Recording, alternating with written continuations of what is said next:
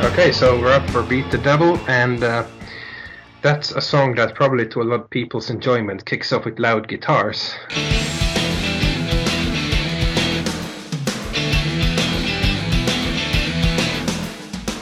You're talking about me. Just say it. Just Yeah. say it. You're talking right about me. You don't have to beat around the bush. Just say it. I was actually not thinking about you. I was, Okay. to be honest, I was thinking about a lot of the comments on the Facebook group where a lot of people seem to yearn for this kind of thing, that it's too muted, it's too watered down, which is the comment I almost resent a bit. I can understand the yearning for harder edge stuff, but it's not watered down. It's just they're going for something different. But at least this song kicks off with loud guitars, but the verses keep the more muted approach. And again, this is almost what I would call a night song. It's a song seen through tinted glass with certain moods. So it's a nice song, but it's not a song that works as well as some of the other night songs on the album. I guess you could almost call it a labor song, not like you give birth, but I think John Lennon used that track. Back in the day, they would write an insane amount of songs with the Beatles. And I know for A Hard Day's Night, he wrote like 30, 40 songs and just brought them in. And, well, these are just, I labored over them and just did it. It was just a work.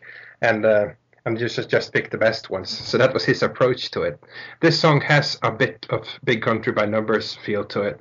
It's I would not call it a remarkable song, but I would call it an enjoyable song on the level that it is. And to me, on a ranking level, this song is almost the balance point of the album. The songs that I like better than this one are good. The songs that are not as good as this one are disappointing. So to me, this is a song right on the tipping point of the album. Right, Beat the Devil, it quite works for me, but it shouldn't slip far down to not work for me. So this is one, again, where the demo is better than the album version.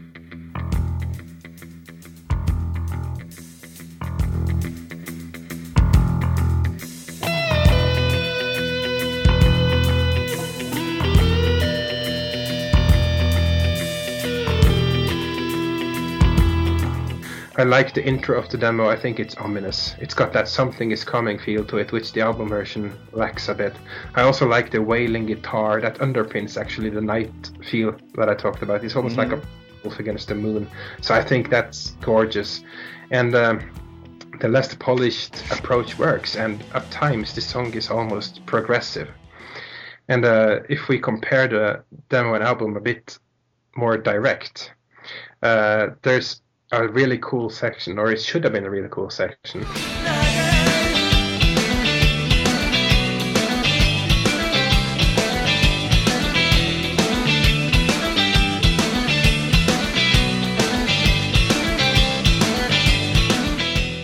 This is a really progressive section, but it's a bit too muted. It should spark more. And if you listen to the exact same section on the demo,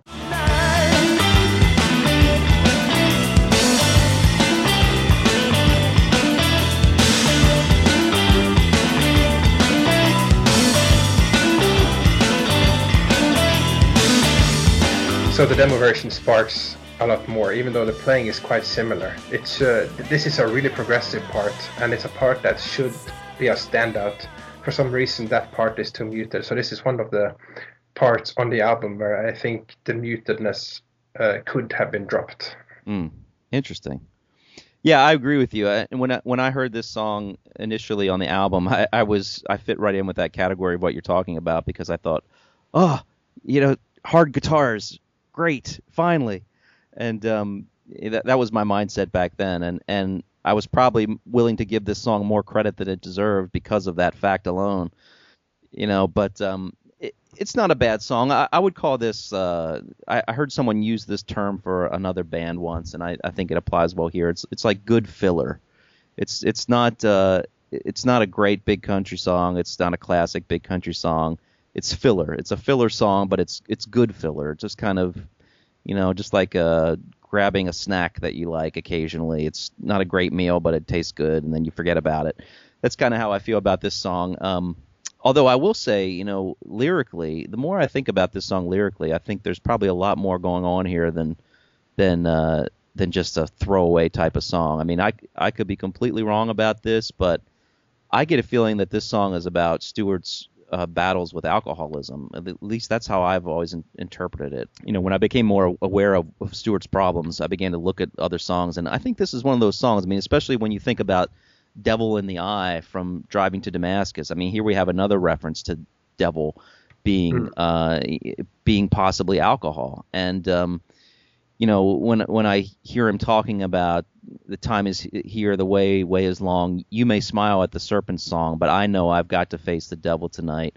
In a way, and this is a little bit of a reach, but I almost interpret that as if he's talking to someone who's not affected by the lure of alcohol the way he is, and they kind of smile at it. Yeah. But he has to face the devil. He has to try to fight it. You know, this person may be able to take a little drink with him and be fine, but if he takes that drink, he's going to go right down the wrong path. Yeah, that's really interesting. I never thought of that.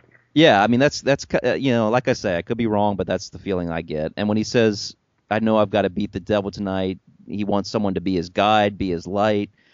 And the other song that kind of gives me the other part of the song that kind of gives me the chills is when he says, tonight my blood wrote. Actually, this is another one, but he says, tonight my blood runs cold and you don't know what I was told. I think that's a cool line. I don't know exactly what it means, but it kind of gives me a little chill. But the one that really gets me is when he says, the sea turning black, the sky turning red, and someone lying in my bed. And it's like, is he talking about someone lying in his bed, or is he talking about someone telling him a lie while he's laying in his bed? You know, maybe that's the craving for alcohol as he's laying in his bed that's coming to him. You know, I don't. Yeah, and it's really interesting how that little bit changes through the song. It starts with he has to chase the devil, then he's got to face the devil, then he has to beat the devil and lose the devil. Yeah, exactly, and chase the devil, I guess, wouldn't really fit into my metaphor there, but maybe it does. I don't know, but. Yeah, because it starts out, and then he's got the urge, and then he has to face it, and he knows he has to beat it, and eventually lose it. Exactly, and that's. But what gives me a chill? I'm sorry, but no, go ahead. What gives me a chill with this is if this song is about that, and he talks about, you know, please help me and give me guidance, and you see the thread starting with songs like Save Me. And it continued with songs like, you know, Ships, Wherever You Were, My Ships Were Down, and songs that seem to cry for help. That gives me a bit of a lump to my throat today. Yeah, me too.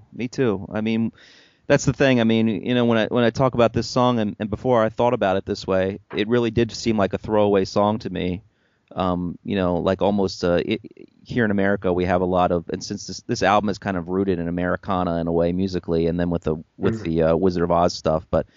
You know, and I'm sure this is true at other places too, but here in America, we have a lot of old folk tales about the devil appearing to people back in the colonial days, and them people making deals with the devil or bets with the devil, and to see who could get their soul, and to see if he would get their soul or not. And originally I thought of the song like that, like this. It's like Stewart's take on one of those American type of folk tales where the devil comes out and he's got to deal with him, and you know, it's kind of interesting and funny, but I didn't take it nearly as seriously as I did when I started to think about it in the other light of him dealing with his alcoholism and the devil just being a metaphor for that. So, you know, I guess we'll never know, but I don't think it's too far of a reach to think that it could very well be that. But anyway, so that makes the lyrics of the song much more powerful to me, and makes the song itself much more powerful. It's musically, I like the song. It's nothing great. I agree with you about that middle section part. I don't see as big of a difference in the demo as you. I'll go back and listen to it now that you said that. You make me want to go back and hear it again.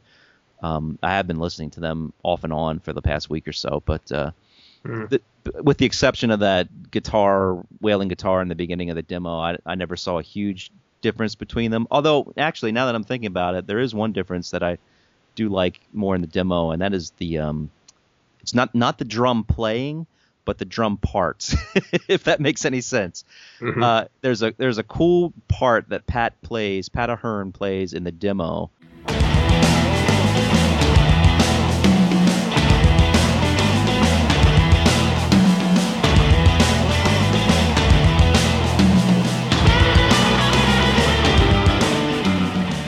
and it's a very cool part. The only problem is that it's way out of time, and it's not. There's not a good groove that they got going there. But I almost wish that Mark would have maybe tried that part, because I think with his great drumming skills, it could have been really, really cool and more powerful. But as it stands, it's more of a straightforward rock type of song with a few little old school big country flourishes thrown in there. Not the most memorable song on the album for me. Not bad, not great. At this point in the album, for me personally, the quality is starting to deteriorate a little bit. And never going to a really ultra low level, but it just kind of, to me, it deteriorates and maybe a little bit bump up toward the end. But at this point, a lot of the songs are hitting me about the same, and this being one of them. So mediocre to me. So where would you rank Beat the Devil? Well, like I said, this is the song on the balance point. The better ones are good. The worst ones are disappointing. So number 8. It's crazy, Svein. I have number 8 too, and I'm not making this up. Really, the only one that we've been significantly different from at this point is Keep on Dreaming.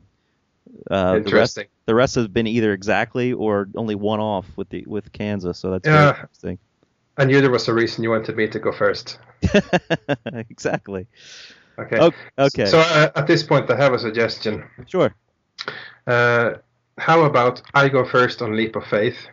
Because we all know what you're going to say. I may surprise you a little bit with Leap of Faith, but you're not too far off. But yeah, go ahead. I think anything positive will be a surprise, yeah.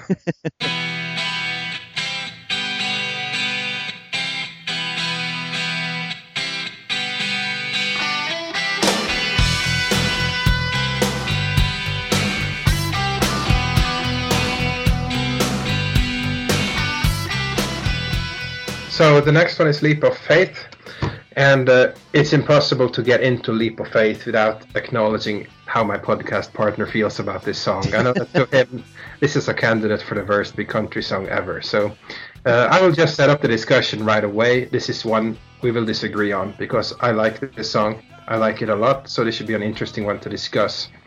But having said that, I will quickly add that I don't think it's a perfect song. I think it's a good song that is marred by a couple of sections that are either not finished properly, or not as good as they could be, or they are ruined by horrible production decisions. And I'll go through mine first, and you can chime through after. Okay.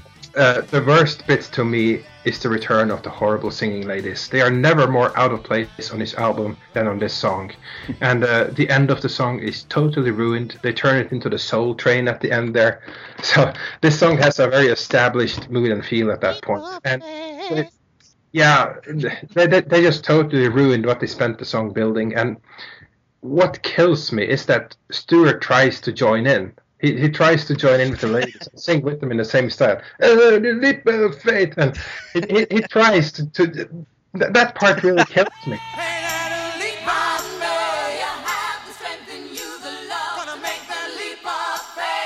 So that is a horrible way to end the song. I really don't know. All I can think is this is a production decision that the band didn't do. There's certainly no sign of this on the demo.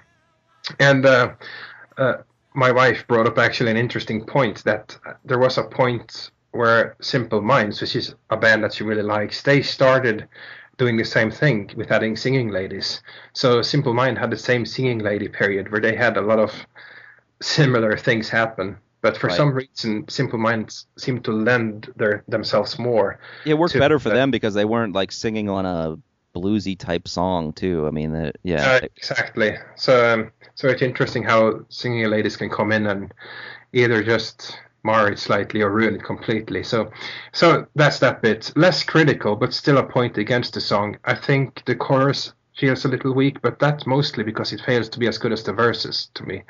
The verses have a much better melody, it's more interesting things going for it. It's got a more open and subdued feel. I don't know if I was considering this. Is it a little bit repetitive? And it might be, but I feel it's more in an underpinning good way. So it's got a very open feel. It's like the open prairie of the verses. Very nice style there. So the good part of the song is the intro. I think it's very nice, moody. I think the wailing guitars work, where I assume it's Bruce playing the standard rhythm, and then Stewart comes in with the open tuning. So again, underpins the spatialness of the song. Again, a bit like Prairie Wolf howling towards the moon. And there are some really great sections. And going into the lyrics, there's the head on down to the world again. Find your pride in the face of sin. That part always just kills me. That is a goosebumps moment. It's a great line. Yeah, it's fantastic. And at the end of the song as well, there's a section where he sings, "Will you fly over my stormy sea? Will you cry? Everything I wanted to hear, had to hear." That part, those parts I mentioned there are among the best parts of the song. That they really work. So there are some parts that don't work, and this is where I wish they used more of the approach on the demo. The demo is quite different. It is very clear that they had the demo but worked quite a bit on it in the studio to get to what they eventually ended up with. I think the guitar line in the intro is really nice.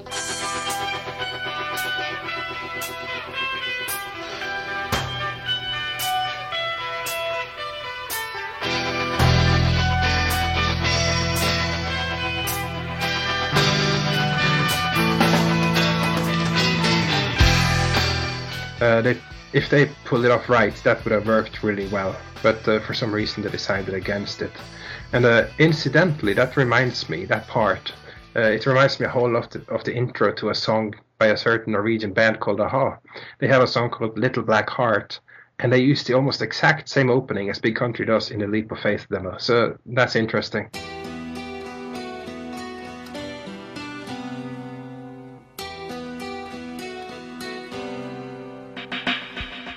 The backing tracks of the demo are more riff-based. I prefer how they changed that on the album version to something more atmospheric, something that keeps the interest a bit more. The riff-based one was more throwaway. What is much better on the demo is the choruses. They are much more interesting. There's much more light and shade there, which is interesting because that's what wasn't on most of the demos, but they managed to get that on the album. So in this case, it's the opposite. They throw interesting guitar bits in there. They intensify halfway through. That would have improved the album version immensely. So this is one song where I don't agree with Pat Moore's production. I have to assume he had a lot to say with the final version. But there are... So like I said, it's not a perfect song. There are songs that... It's a song that could have been a heck of a lot better, but that has a whole lot working for it. And I've always liked the evocativeness, the openness of it. And I wish the chorus had been as strong as the verse. They had the potential for that with the demo version, but sadly that wasn't to be. And I have thrown this tape or this song on compilation tapes in the past, but I faded out before the ending. Yeah, okay. Interesting. All right, so is it my turn now? Go ahead. All right, well, you know, Svein's already set it up and said how I feel about this song. Basically, I don't. I guess I could say that this is as close as I come to strongly disliking a Big Country song. I gotta just say it. This is as close as I come to hating a Big Country song.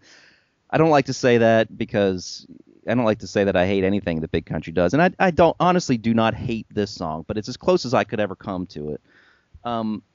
To me, there's nothing strong about this song. I mean, everything about it to me is cliched, is boring, from the production to the lyrics, with the exception of a couple lines, one of which you mentioned already.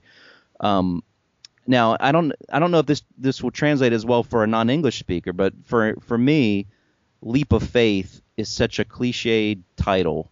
Number one, I mean, it's a very cliched theme that you find in lots of songs. I mean, there are probably a lot of songs called Leap of Faith. I know there was a movie called Leap of Faith. I mean, it's one of those phrases that is so overused that it just doesn't have much meaning to me. And this kind of gets back to what I said the last time, where, you know, one of the things that struck me and drew me to Big Country so much initially was not just their songs, but the titles and just the unique presentations and themes and subject matter that they would talk about. So when I saw yeah, go ahead. I'm sorry, I just have to say at this point, to me, when I first saw the track listing and I saw Leap of Faith, what I thought of was the Indiana Jones movie. There's Interesting, yeah. the scene of the Last Crusade where Indiana Jones has to do the Leap of Faith. I think that's the final trial he does before reaching the Holy Grail. Right. So not a bad reference to start off with. No, that's not bad. Maybe I would have felt a little bit better if I had that reference going in. That opening chord progression that he plays is something that I've heard many, many times over, and it's also the chord progression in the chorus, which I call the Louie Louie chord progression.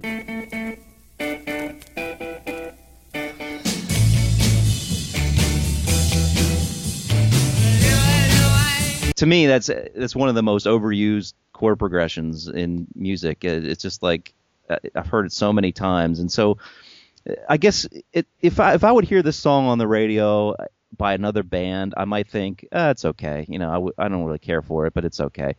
For me, it was a disappointment from Big Country because I just really felt like it was so unimaginative and it was so much further below what they're capable of doing, you know, from an original standpoint, both musically and lyrically, that it just kind of, it came, I guess why I've heaped so much scorn on it over the years is that it kind of came to symbolize what I felt was something that I guess Stewart in a way confirmed years later when he said that the albums Making Peace in Our Time and No Place Like Home, he said that it was such a struggle making them, and that when he looks back, he felt like the people that he worked with ended up diluting everything that the band was about. And I kind of feel like this is the poster child of that. Like this is Big Country, very, very diluted. And I don't feel any sincerity in this song. I don't feel like Stewart means what he's saying. I don't feel like inspired by the song in any way. I feel like it's just lyrics that he wrote down thinking, you know, maybe this will be something the record company likes, or maybe this will be a good radio song. And, you know, ironically, I think this probably would have been a better single choice than some of these songs that they released. But, you know, I would disagree with you on one point, too, as far as the singing ladies. Now, I don't disagree with you on the fact that I don't like them, because I don't like them either. But I kind of feel like they fit in this song because the song is kind of like, it's in that vein of that old R&B type of music where you would traditionally hear that type of background vocal. So, I mean, I don't feel like it's out of place the way it would be out of place if you would hear them in Kansas, when it would be really out of place. To me, it fits. It does fit the song when they come in, and that's what makes the song even worse to me, the fact that it does fit that song. Lyrically, you got to be kidding me. Honestly, I mean, I feel like I could see some R&B guy up on stage singing this song with the backup singers, and it would work out fine. I mean, yeah, the song just doesn't do much of anything for me. Now I will say I agree with you, that line that you mentioned, find your pride in the face of sin. That's a great line, and that kind of is a line that reflects back on another pride line that Stewart has had in the past, pride that grows in hardship, which comes from a infinitely superior song called Tall Ships Go. But that was a lot of the themes that Big Country would interweave into their music, so that's in there, you know, finding pride in difficult times. The other line I really like a lot, too, is when he says, on a wild, wild night when you might believe all the worn-out lines of a stranger in need. I think that's a cool line. But the rest of it, just, you know, what you going to do when the sun don't shine no more, when the moon don't climb no more, when the tears won't fall no more. To me, it's just cliched, unimaginative writing. And the last thing I'll say about it, I absolutely hate the bridge section of the song musically. The will you fly over my stormy seas. The lyrics are fine, but there's something about the music to that part that just, it sounds like nails on a blackboard to me. I don't like the chords there. It goes like in a almost dissonant type of sound, and I don't enjoy it. Yeah. Insanity. I don't like the song. Total insanity. And that part is one of the best ones of the song. But there you go. I think the years have left you a deranged lunatic man. No, because I've always had this feeling. Well, no. So I must have been deranged before. No, yeah. What can I say? What can I say? This is our biggest disagreement to date. Probably will be our biggest disagreement. I think we should work on having more. Yeah. But it's going to be hard. But this is one of them. But we can't force it's because this is one that we saw a long time coming. I mean, we've known each other for 20 years. We've had these discussions. It's expected. This is the song where Tom is going to have his rant. I've heard it many times before, and it's the same for you. I've seen it in writing many times. Yeah, and it's the same for you at other places. So we need to try and surprise each other a bit more. So let's see. I'll surprise you by ranking this song number 5. Number 5. Oh, talk about deranged. Okay. Well, you know where this is for me. Number 15. And yes, I know there are only 12 songs on the album, but this song is still number 15. Okay. No, it's number 12. At this point, you have to pipe in. They're coming to take me away. Haha. We haven't talked about my number 12 yet, so it's still to come. Okay, good. So let's move on to the next one. Is that a lead into the next one for you? We'll see. You, me, and the truth. So you go ahead.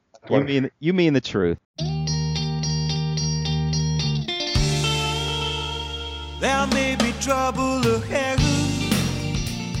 I want to read really quickly a comment that one of our Facebook friends wrote about this song. This comes from Lee Waterton, who wrote a comment. We asked some people on our Facebook page to do what we're doing now and rank the No Place Like Home songs, and his number 12 was You, Me, and the Truth, and he just wrote about this song. Why, God, why? What is the point of this song? Which I thought was very funny. Now, I don't feel as quite as harshly about it as him, obviously, since you've already gotten my number 12 of the album. But this would be up there for me as far as lesser songs on the album. Now I'll say this: the one thing about this song that I put ahead of Leap of Faith is I think this song is got a little more sincerity to it. I think it's a little more interesting in the way it's performed, and there are some cool parts to it that I actually do like. My biggest problem with it is the same thing that I had with Republican Party Reptile.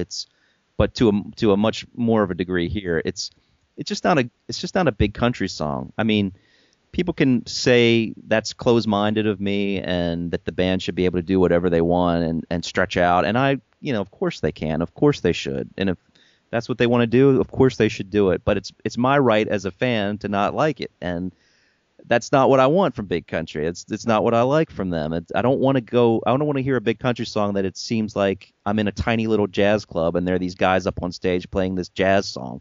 And that's kind of what You, Me, and the Truth sounds like to me. It's like a jazzy little blues song, and to me it's just not – there's not much here that showcases what Big Country is great at.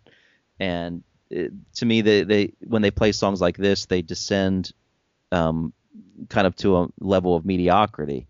Now, that being said, I think this is a really good, from a technical standpoint, this is a really good attempt at doing this kind of a song. I mean, from a production standpoint, there are some really, really good things about this song. Number one, the lead guitar parts in this song, I think, just sound really great. And I've talked about the clean sound on the album kind of getting to me after a while, but I don't apply that to when the lead guitar is playing. I apply that more to like the strummed sound, which you find in Leap of Faith, you find in Keep on Dreamin', you find in Hostage Speaks, and some other ones too.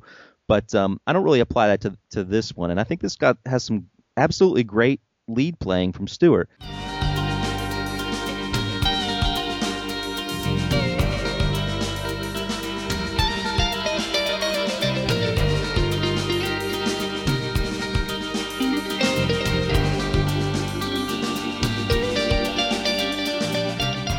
The one lyric that I think sums up how I feel about this song in an ironic way is when he says, "If you can't have what you want,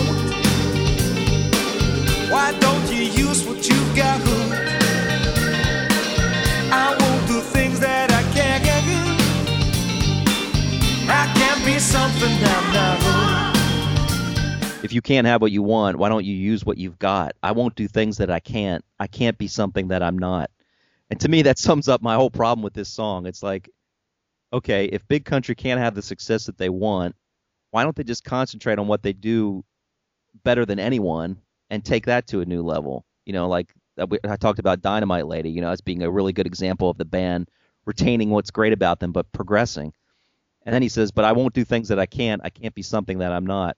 Well, I feel like that's exactly what they're doing in this song. They're trying to do a version of a style of music that they really aren't cut out to do. And Stewart is trying to be something that he's not quite a few times on this album, I think, from the point you mentioned of him joining in with the women on the Leap of Faith song to being an old blues man to being like more of a jazzy type of guy here. And it's just, to me, it doesn't fit what Stewart's trying to do. It's certainly admirable, and it shows that he's a great musician and he can do a lot of these things, but it just doesn't hit me the way that I want Big Country to hit me. And you know, this is one of those songs that I was really, really disappointed in when I heard it at the time. And, you know, you always have to go back to what my mindset was at the time, which was just starving for the old Big Country magic. Whereas now I can look at a song like this in the hindsight of years past and appreciate more things about it, but it's still nothing that I'm ever going to, you know, go crazy about. And there are a lot of people who love this song, and I give you respect, and I don't mean to belittle your opinions in any way. I mean, everything is completely subjective, as you all know, and it's great that people like this song so much. I'm just not one of them. The one thing that I'll say is really good about it that I really do like is the play out part. I think that's really kind of got a nice little haunting sound to it with the lead guitar playing there, and even the demo of this had a really cool part too that was had more of a Celtic feel to it.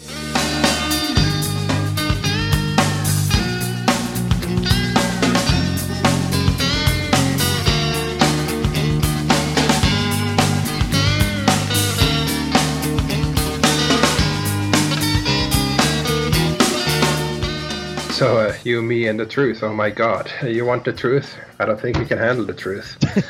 Not quite sure. Leap of Faith? Yeah, how should I put it? I'll say this. Musically, and you touched on this already, the song has nothing to do with Big Country. Yeah. Even on No Place Like Home, this song is a strange and an easy fit. Yeah, it doesn't even fit the album. No, it doesn't. It's one of, I think, a trio of songs added with Beautiful People and Republican Party Reptile that doesn't fit the album. So if they did a third single, this would probably have been it. You know, I shiver in the thought of that. But the guitars are noodling.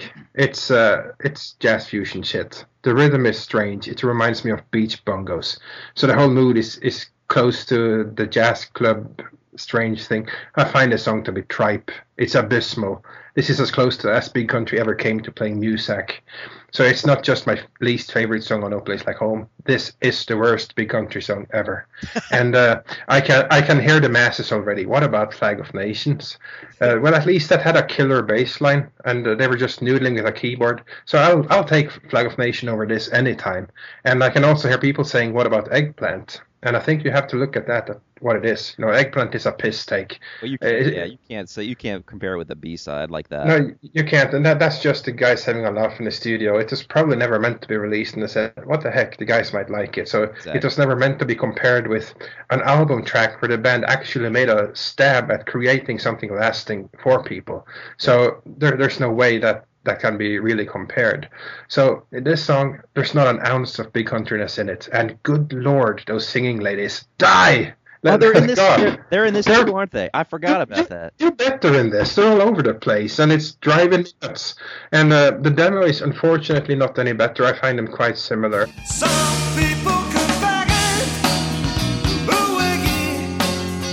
to get this thing together, but there's me, there's you, and then there's the truth. So, yeah, I don't like the music or instrumentation of this song. It is horrible. But there is one exception, and you already mentioned it. I like the playout section as well. It has nice guitars, nice guitar work. That really is a nice part. It is a bit separate from the rest of the song, and that works in its favor. And it comes far too late to really save the rest of the song. That bit had deserved a better song to prequel it. So that's really all I have to say about the music. It isn't really good. I have looked to the lyrics for redeeming qualities, hoping that even if the music sucked, the lyrics might offer something, but I remain unconvinced. The lyrics are not as bad as the music, but I still find them to be of lesser worth, and frustrating, really. On the surface, they appear to be the great, evocative, abstract big country lyrics of old, but if you look closer, you see that they are vague and really not that deep. And I had an example. It's kind of funny that my example is exactly the same line that you used. So once again, there's a line that goes, if you can't have what you want, why don't you use what you got? And this just strikes me as flaky. It really reminds me of the old hippie anthem, which goes like, if you're not with the one you love, love the one you're with. I think it's beneath Stewart to rehash Triumph like that. It's just another thing I hate about that song. So a little more interestingly, those lines are followed by, I want to things that I can't be something that I'm not. And that line gets interesting if you think of their situation with the record company and how they attempted to force the band into being something that they were not. And there's been a bit of speculation by several fans over the years on whether this line could be about that situation. I personally think that's a fascinating theory, but we're probably giving the lyrics a little bit too much credit by applying those kind of meanings to them. So it's a cool fit, but instead of being a veiled message, I think those lyrics are just, at the end of the day, the greatest irony of the song, just like Tom mentioned already. They sing about not being something that they're not on the song where they were never more lost musically, so that's a real head-scratcher. So I think the song is exactly about what it appears to be about. The theme is really a should I stay or should I go type scenario about the relationship. And there is room for wider interpretations, but mainly within that context, in my opinion.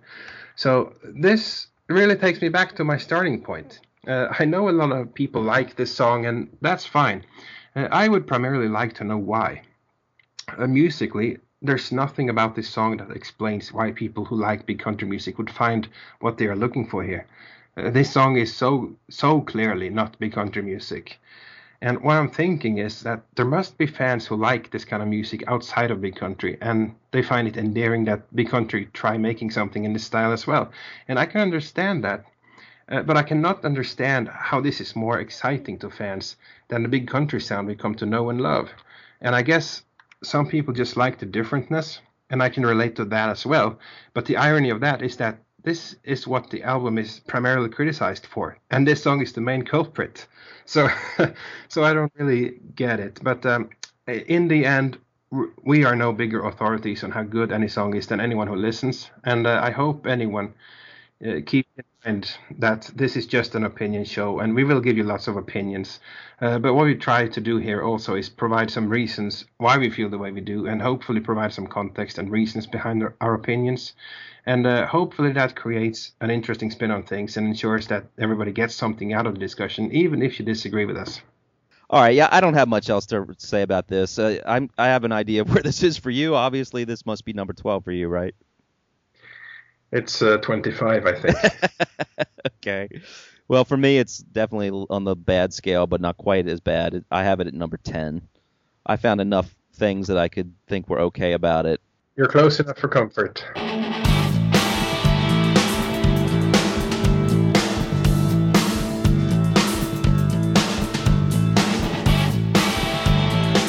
Okay, so the next track is Comes a Time, and that is going to be you. I'm happy that we're moving into much more comfortable areas of the album. This is, again, I feel, a cornerstone song on the album. It's, again, one of their best songs, right along with Kansas. Musically, this really works for me. It's much more muted than the early albums, with no loud guitars, no bagpipes, no e-bow. But from a writing perspective, I've always seen this as close as it ever got to the early days without actually having those sounds there again. I've always had the feeling that with Steve Lillywhite producing and the band going for it, this could have sounded like classic big country. It has all the ingredients of it, the approach is totally different. So also on the lyrical side, there are some fantastic lyrics in the song, almost in the same style as the abstract early days. I've always had a fondness for lines like, we can storm the walls in our leisure while we trap the beast in the stormy lair. That's kind of my favorite part of the song. Very, very abstract, and it points back to the early days to me, and a lot of the lyrics are like that. And so all the ingredients from the classic days are there, but again, like he sings in Kansas, we know we're not in Kansas anymore, it's all changed, this is what we're doing now, but you can still find a whole lot of big countryness in at least some of the songs they were still making. Yeah, I agree. For me, this song is I don't feel quite as strongly about it as you do. In fact, I feel differently in probably a larger respect. But for me, Comes a Time has always been two songs. One of those songs is absolutely great, and one of them is average. And to me, the absolutely great part starts with that guitar part in the middle section.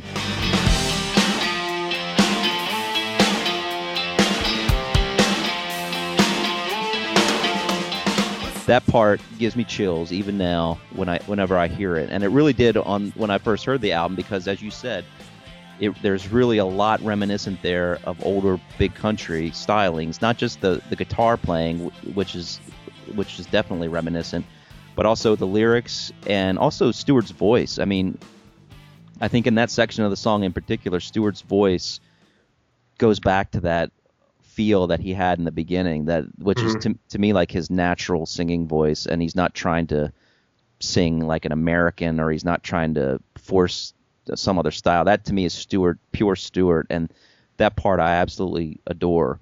Now I like the rest of the song too. Don't get me wrong, but some of it doesn't work as well for me. Like, for example, just the opening part of that song.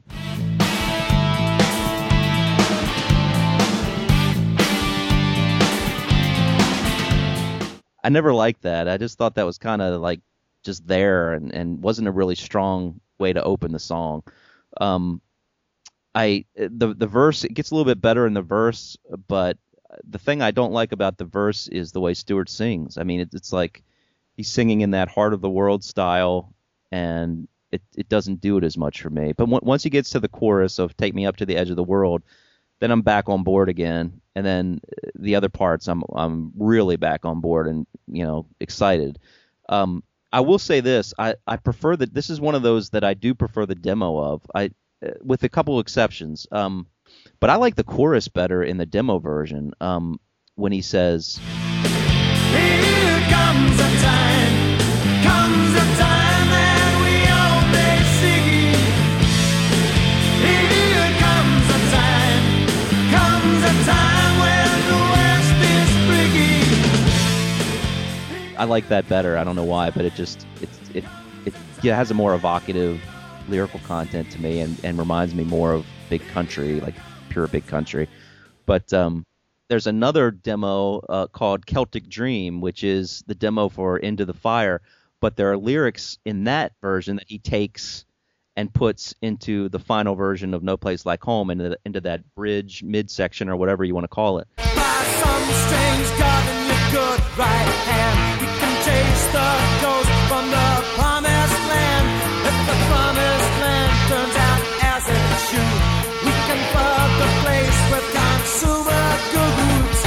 With some strange God in a good right hand, we can chase the ghost from the promised land. If the promised land turns out as it should, we can flood the place with consumer goods. There Comes a Time is one of my top 4. It is actually number 4, but I think it's a great song. It reminds me a lot of classic Big Country. It's all there. Nice. I rank it as number 6. So for me, it's like squarely in the middle, but I think it's a good tune. Look at him now, another used man.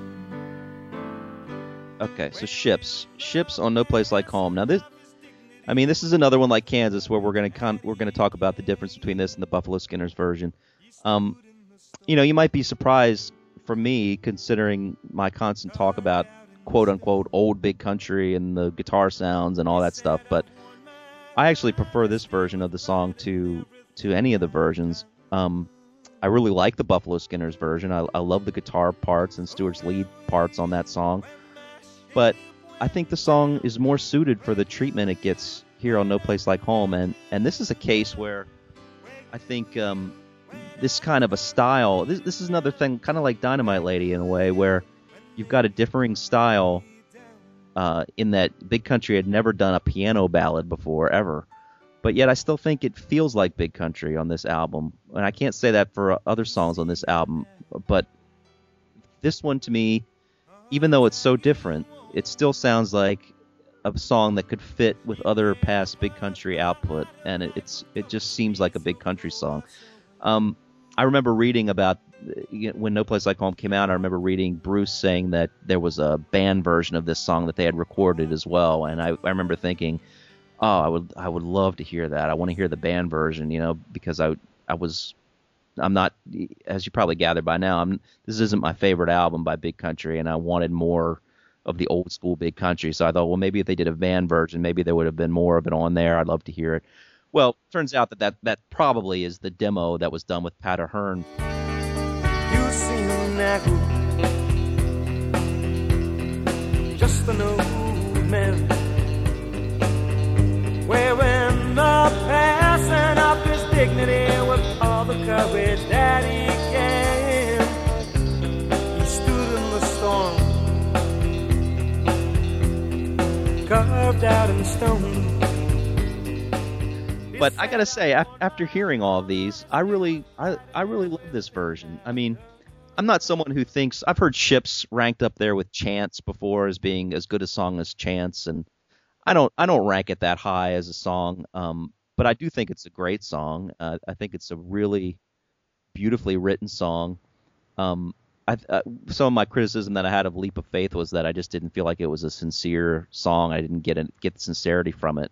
But this one is totally the opposite. I mean, I think this is one of Stewart's finest vocal performances, and it really shows a really nuanced vocal performance from Stewart that is really beautiful. And it kind of presages some of the stuff he would do with the Raphaels. I mean, it almost kind of reminds me of My Only Crime a little bit. That type of singing, that type of style, the piano ballad going on. But and again, we have this constant. I think one of the things that makes it sound so sincere and honest of a song is that we've got this return to the sea type of metaphor that Stewart is constantly singing about. I mean, from the very beginning of the band, and we know that his dad was a fisherman, or I don't know if he was a fisherman, but he worked on a deep sea trawler or something. So I guess that would make him that. But and the fact that his father was gone so much had a big effect on him, and what his father did for a living. I guess because of the fact that made him be absent from Stewart's life for much of the time, it just somehow created this odd bond with him and anything to do with the sea, and that crops up so much in his writing, and here we have it again. And I think it's just a great song.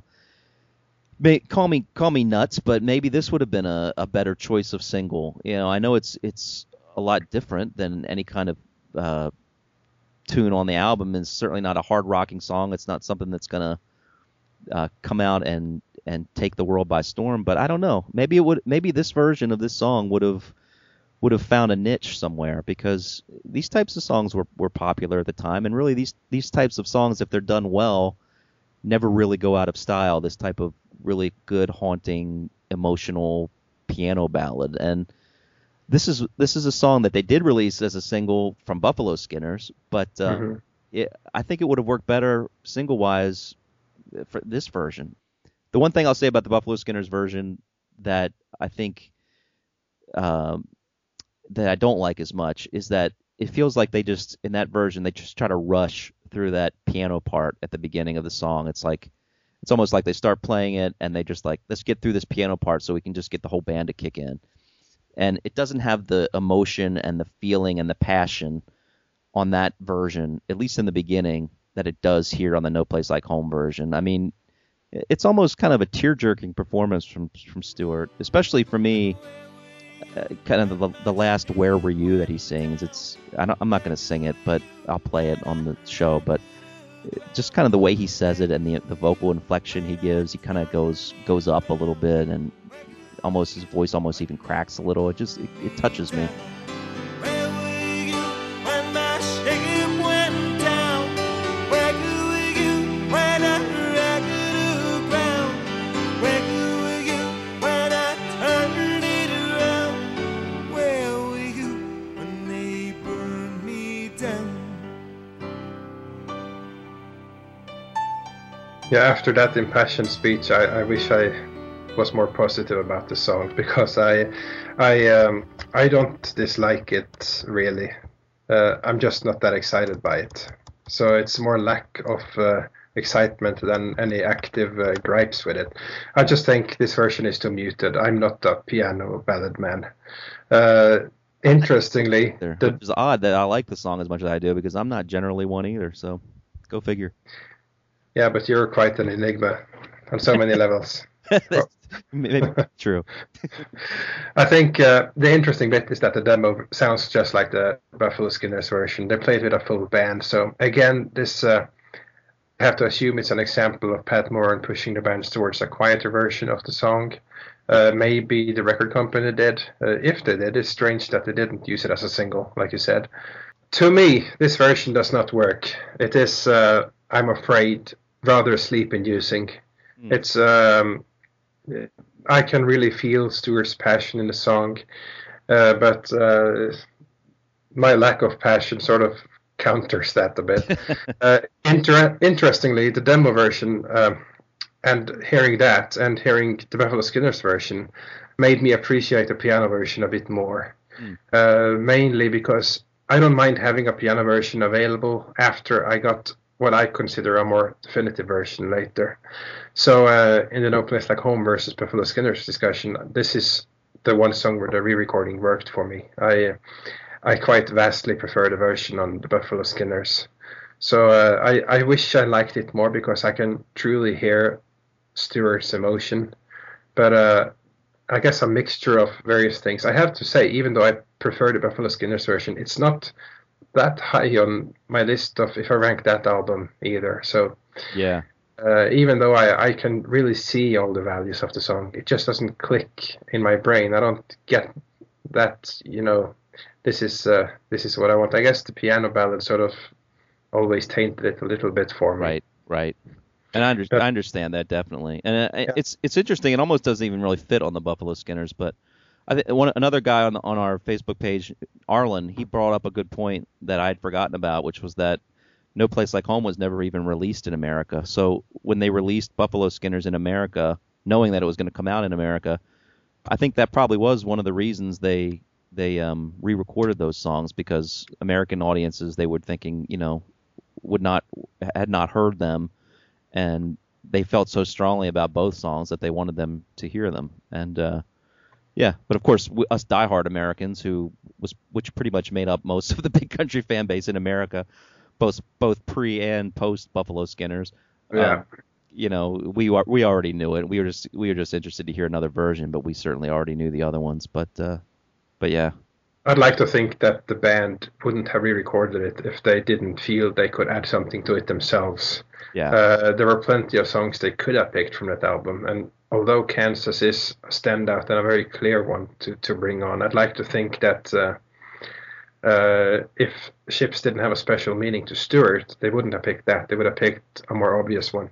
Yeah, and it kind of goes back to him choosing those two songs to bring, talking about when he brought those two songs to the record company. And there was another part of that quote I remember reading that wasn't in the book, but I think he said that he thought they were like the best things he had written in a long time. And so I think he probably felt like, you've talked about Kansas as being a cornerstone of the album, and I agree with that. I think he probably felt that both Kansas and Ships were like the cornerstones of this album, but from a songwriting perspective. I think they were the most personal songs to him, with Kansas being almost autobiographical about the band, and maybe this was more from a personal perspective about Stewart. Right. So they probably carried a lot of meaning. So I appreciate this song a lot for what it is. I more study it than sit and enjoy it musically. But it's almost begrudgingly. I'm almost sort of apologetically saying this. I really wish I could get more into it. I just can't. I have to say I give it a 10. I have it at number 5. Yeah, so that's again one of the more diverse rankings.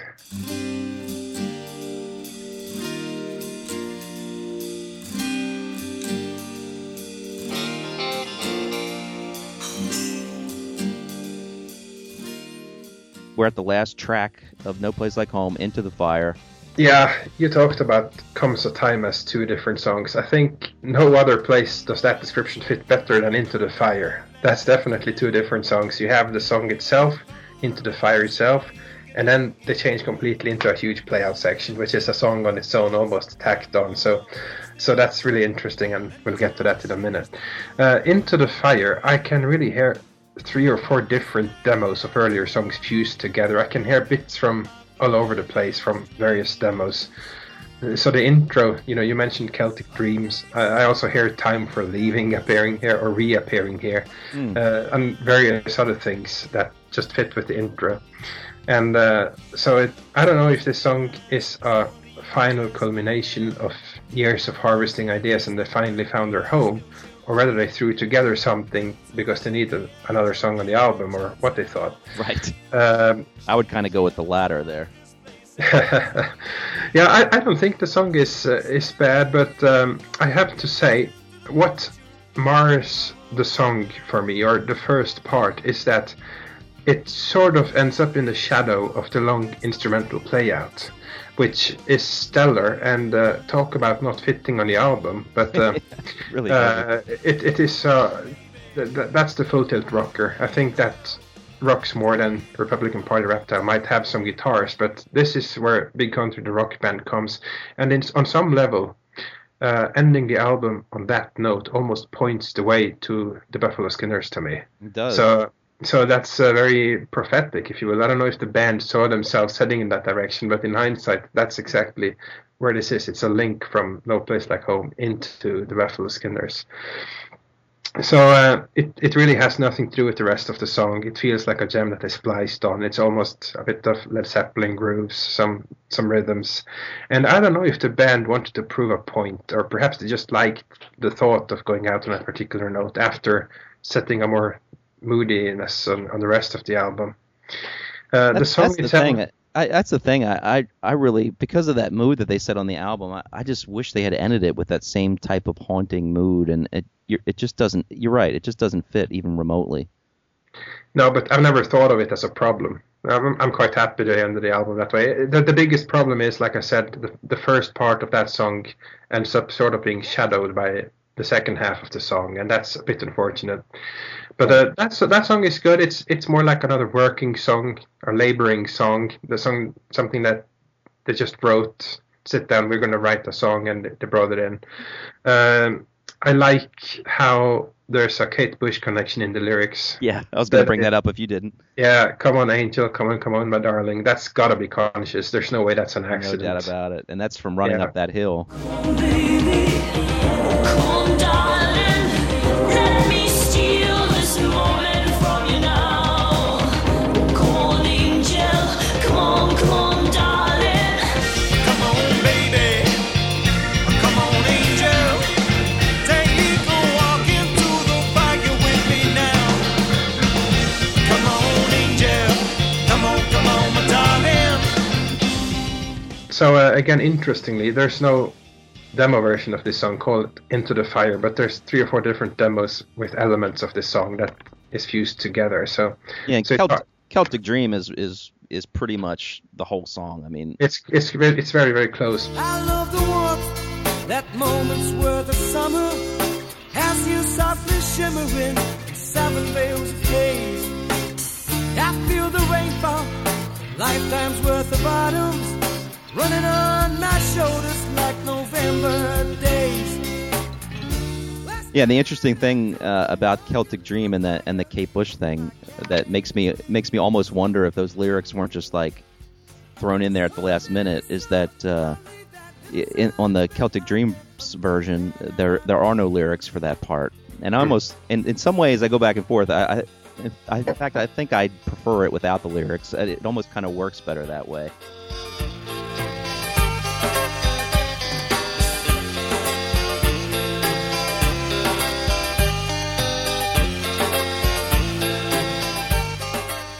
And then he puts the Kate Bush in there, and which I think is cool, and I like it too. And I know Stuart was a huge Kate Bush fan.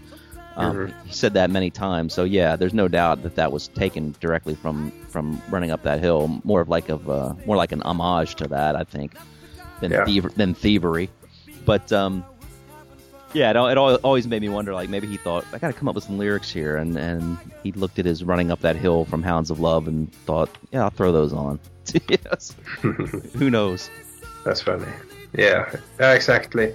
Yeah, and apart from that, I sort of in preparation and listening to this song, it's simply an all right. I think we used the word good filler earlier. Filler is a bit negative. It's not a filler song, but it's not a stellar song. It's a good big country album track.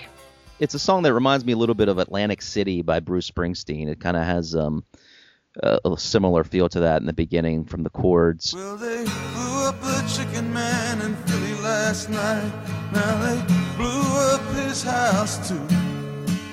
Down on the boardwalk they're getting ready for a fight. Gonna see what them racket boys can do. Now there's... Yeah, now the only thing I'll say about the end is that I like it too from a technical standpoint. I mean, it really does rock, 20 times harder than anything on this record.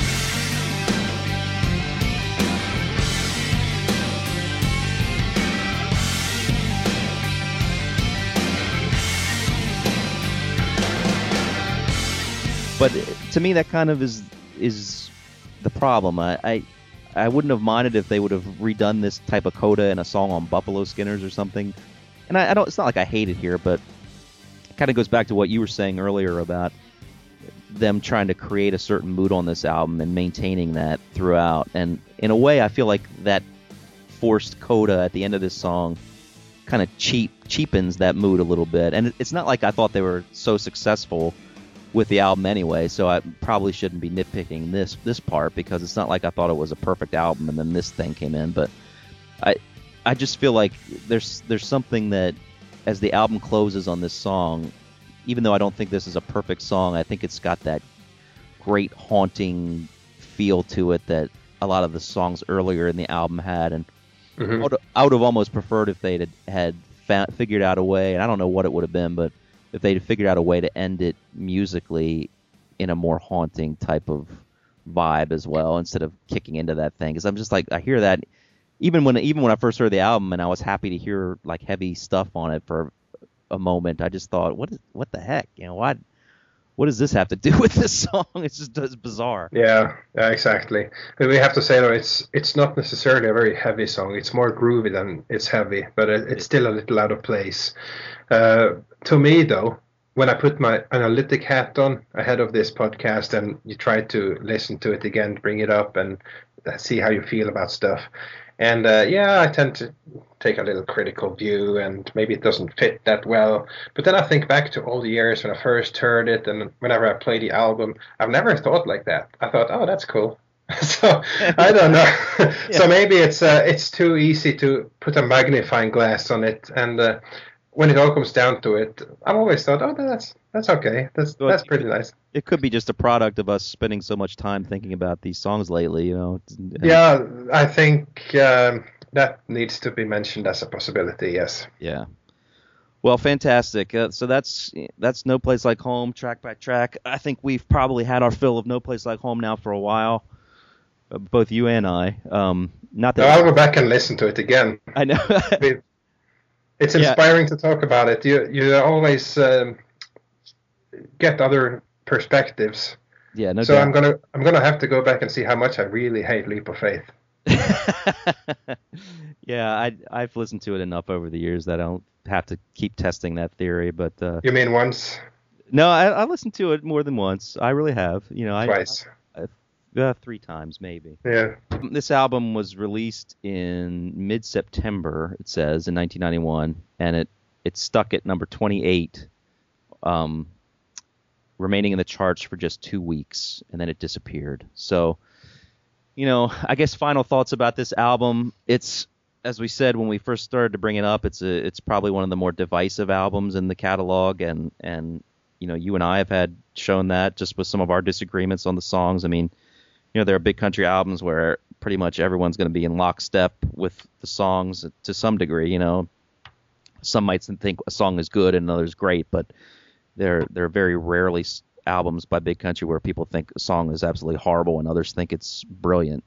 But you do get that with this album, and you get people who think this album is brilliant. And as I was telling you last time, I was looking on iTunes recently, and I saw a review for this album, and someone said it's their best album ever. So, I can't understand that, but you just that's just the way music is, and everyone's going to have a different viewpoint of it. And it's interesting that this album elicits such a large range of viewpoints. But I guess the last thing I'll say about it is just looking back, now that I have the benefit of just looking at all the big country albums as a whole and being able to pick and choose what I feel like listening to at any particular time.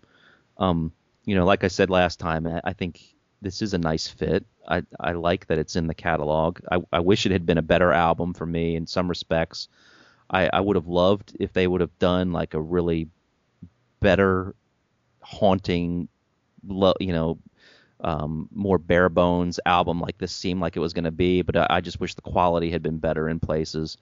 I do think there are some other B-sides that could have been worked as better songs for this album. I'm thinking of Troubled Man, which I think could have fit on this album beautifully. I think even The Long Road is a song that I think is a good tune that could have fit on here. Return of the Two-Headed King was a song that was probably wouldn't fit on this album, but it was a B-side to Beautiful People that I remember absolutely going crazy for, because when I played that, it was like, yes, this is the old big country sound that I love.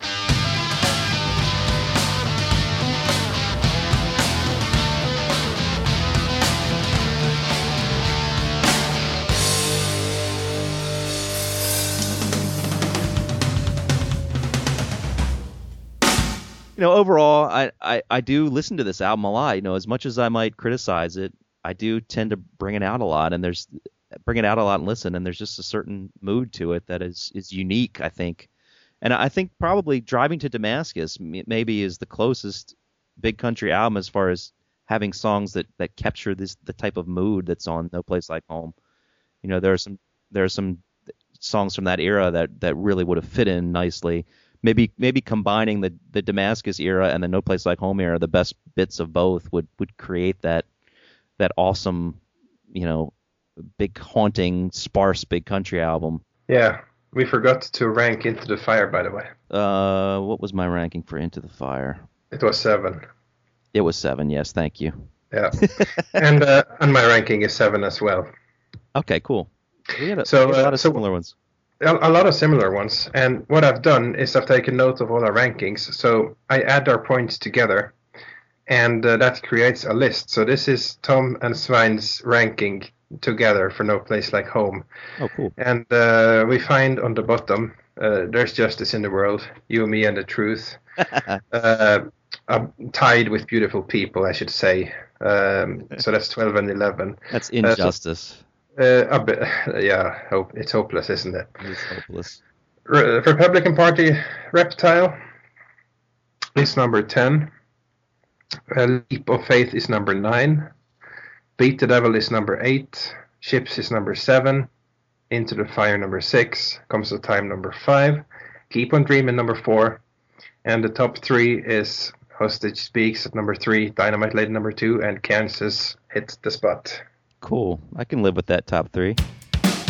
So to me, No Place Like Home is an album that I pull out from time to time. And it struck me, I was trying to rank albums, and there are some eternal truths that Steel Town is always going to be up there.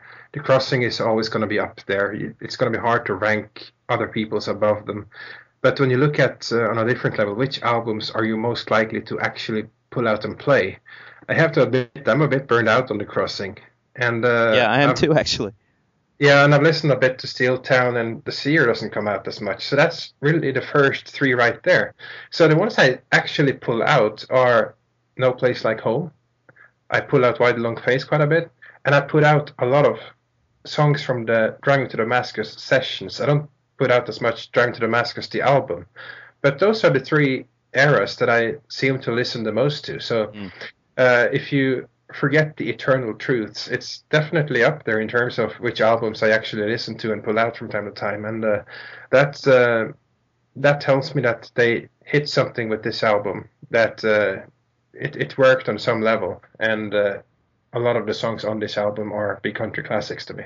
Great. Well, I think it was a great discussion, and it's fun to go through this, and I hope you guys enjoyed it. And I know a lot of people are going to disagree with me, and a lot of people are going to disagree with Svein, depending on where you stand on these songs. But as we said earlier, hopefully no one takes any of this personally or poorly, and we all feel passionately about what we feel passionately about. And at the end of the day, we love the band and we love the albums, and I love No Place Like Home for what it is, and I'm sure everyone else does too. So even with our criticisms, we always keep that in mind. And obviously, we wouldn't be spending the time we're spending if we didn't love these things, even the ones that we criticize. So I would like to encourage everybody to visit the Facebook page. The discussion will no doubt continue there, and I know both Tom and myself will love to engage with you there. If you disagree with us, if you agree with us, if you want to take side with one of us, anything that's fun, it all happens there. So thank you for the support again. I hope this will continue to grow, and by all signs, it is. Please continue to email us. You can email us at bigcountrypodcast@gmail.com. And as Svein said, look for us on Facebook as well. So if you want to check out any of my own original music, you can do that at reverbnation.com/Thomas Kercheval. So if you want to check some of that out, please do. Very heavily Big Country influence, as you might imagine. You might like it. You may not. Give it a listen. And so that's it. Keep in touch with us on Facebook, and we'll let you know as soon as we figure out what we're going to do next. If you have any suggestions or anything you'd like to see a show about, please feel free to let us know. And we will talk to you next time. Yeah. Ciao.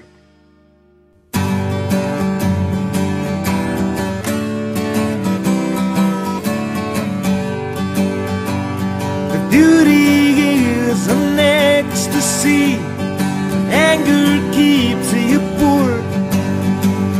A hungry man is never free. A rich man never cured. Things were never what they used to be. Every crowd has its silver lining. We all got stuff to sell, and you may live your life so bitter and remember it so well. Things were never what they used to be.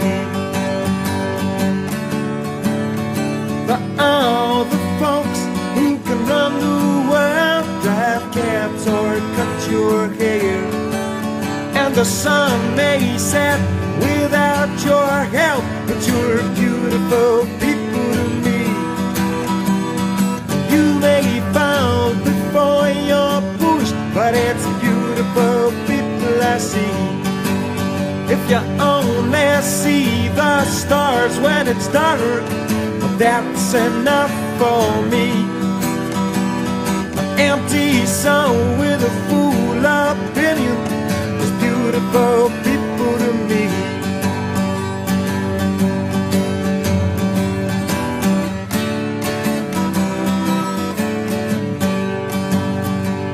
It's all the same, different hats, the proof of the missing link. Nation talking to itself, and none of us can think. Things were never what they used to be. For a silent fool may still be wise, there's no way you can tell. And the captain more scared than his crew. Beautiful people to me. The finest government you could buy is beautiful people I see. And if you live 5 to 1 against, it's good enough for me. Can't use 2 steps to cross a canyon. The beautiful people to me. If you don't see the same trees I see, you're beautiful people to me. the desert's bloom and the ocean's darky. It's beautiful people I see. If you're lost and dying of civilization, that's enough for me. If you believe your own blind darky, you're beautiful people to me. You may miss what you never had it, and have what you don't need. And the sun may set without your help, but you're beautiful people to me. And you may fall before you're pushed, but it's beautiful people I see. If you're lost and dying of civilization, that's enough for me. If you believe